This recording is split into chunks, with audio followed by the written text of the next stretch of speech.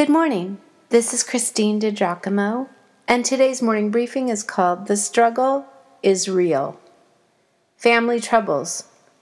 Standing on their shoulders, was this guy a hero? Twins are something else. Identical twins are some kind of miracle. Consider Lincoln and Logan, my almost 8-month-old grandsons. They're pictured actually in the briefing. When twins are born these days, there's an assumption they are a result of some kind of intervention. These babies were not, nor were the first recorded twins. Can you imagine having a set of twins and favoring one over the other from the time they were born? Awkward. Sad, too. One of these boys came in with a healthy, lusty cry and became a hunter highly esteemed by his father as a real man's man, while the other seemed attached to his mother's apron strings. It set up a fierce competition for the two brothers born so long ago, Jacob and Esau. Their father was Isaac, beloved son of Abraham, and Mama was Rebekah. From the start, Jacob knew that his father clearly favored Esau. But not to worry, Mother Rebekah favored the homebody, Jacob, and kind of made a mama's boy out of him. Turns out this jockeying for position started when the twins were in her womb. A fascinating story in Genesis chapter 25. Rebekah asked God about what this meant, and he explained, 2 nations are in your womb, and 2 peoples from within you will be separated. One people will be stronger than the other, and the older will serve the younger. Genesis 25, verse 23. The struggle is real. Dysfunctional families oft turn out broken children who figure out ways to get along in the world that aren't always healthy or honest or certainly heroic.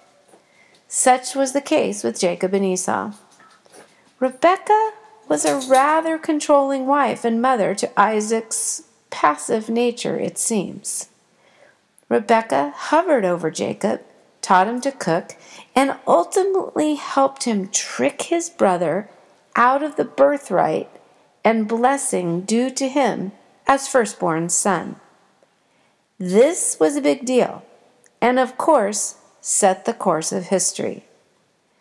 Jacob became a manipulator schooled by his mother to be so. Wait, this is craziness. Yes, it is. Crazy dysfunction is as old as the world, at least as old as the world with sin. And one of the things that absolutely makes the Bible credible is that it includes the good, the bad, the ugly. Unlike the airbrushed family pictures we see today, the cropped cute pics for Instagram and clever Snapchats, the Bible describes individuals as they were, warts and all. And some of these very messy people, God used mightily for his purposes. Numerous times in Scripture, God refers to himself as the God of Abraham, Isaac, and who?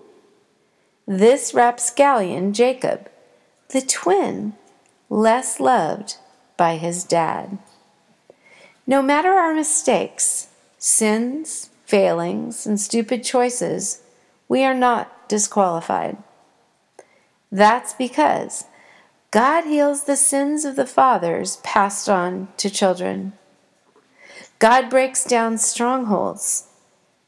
God makes all things new.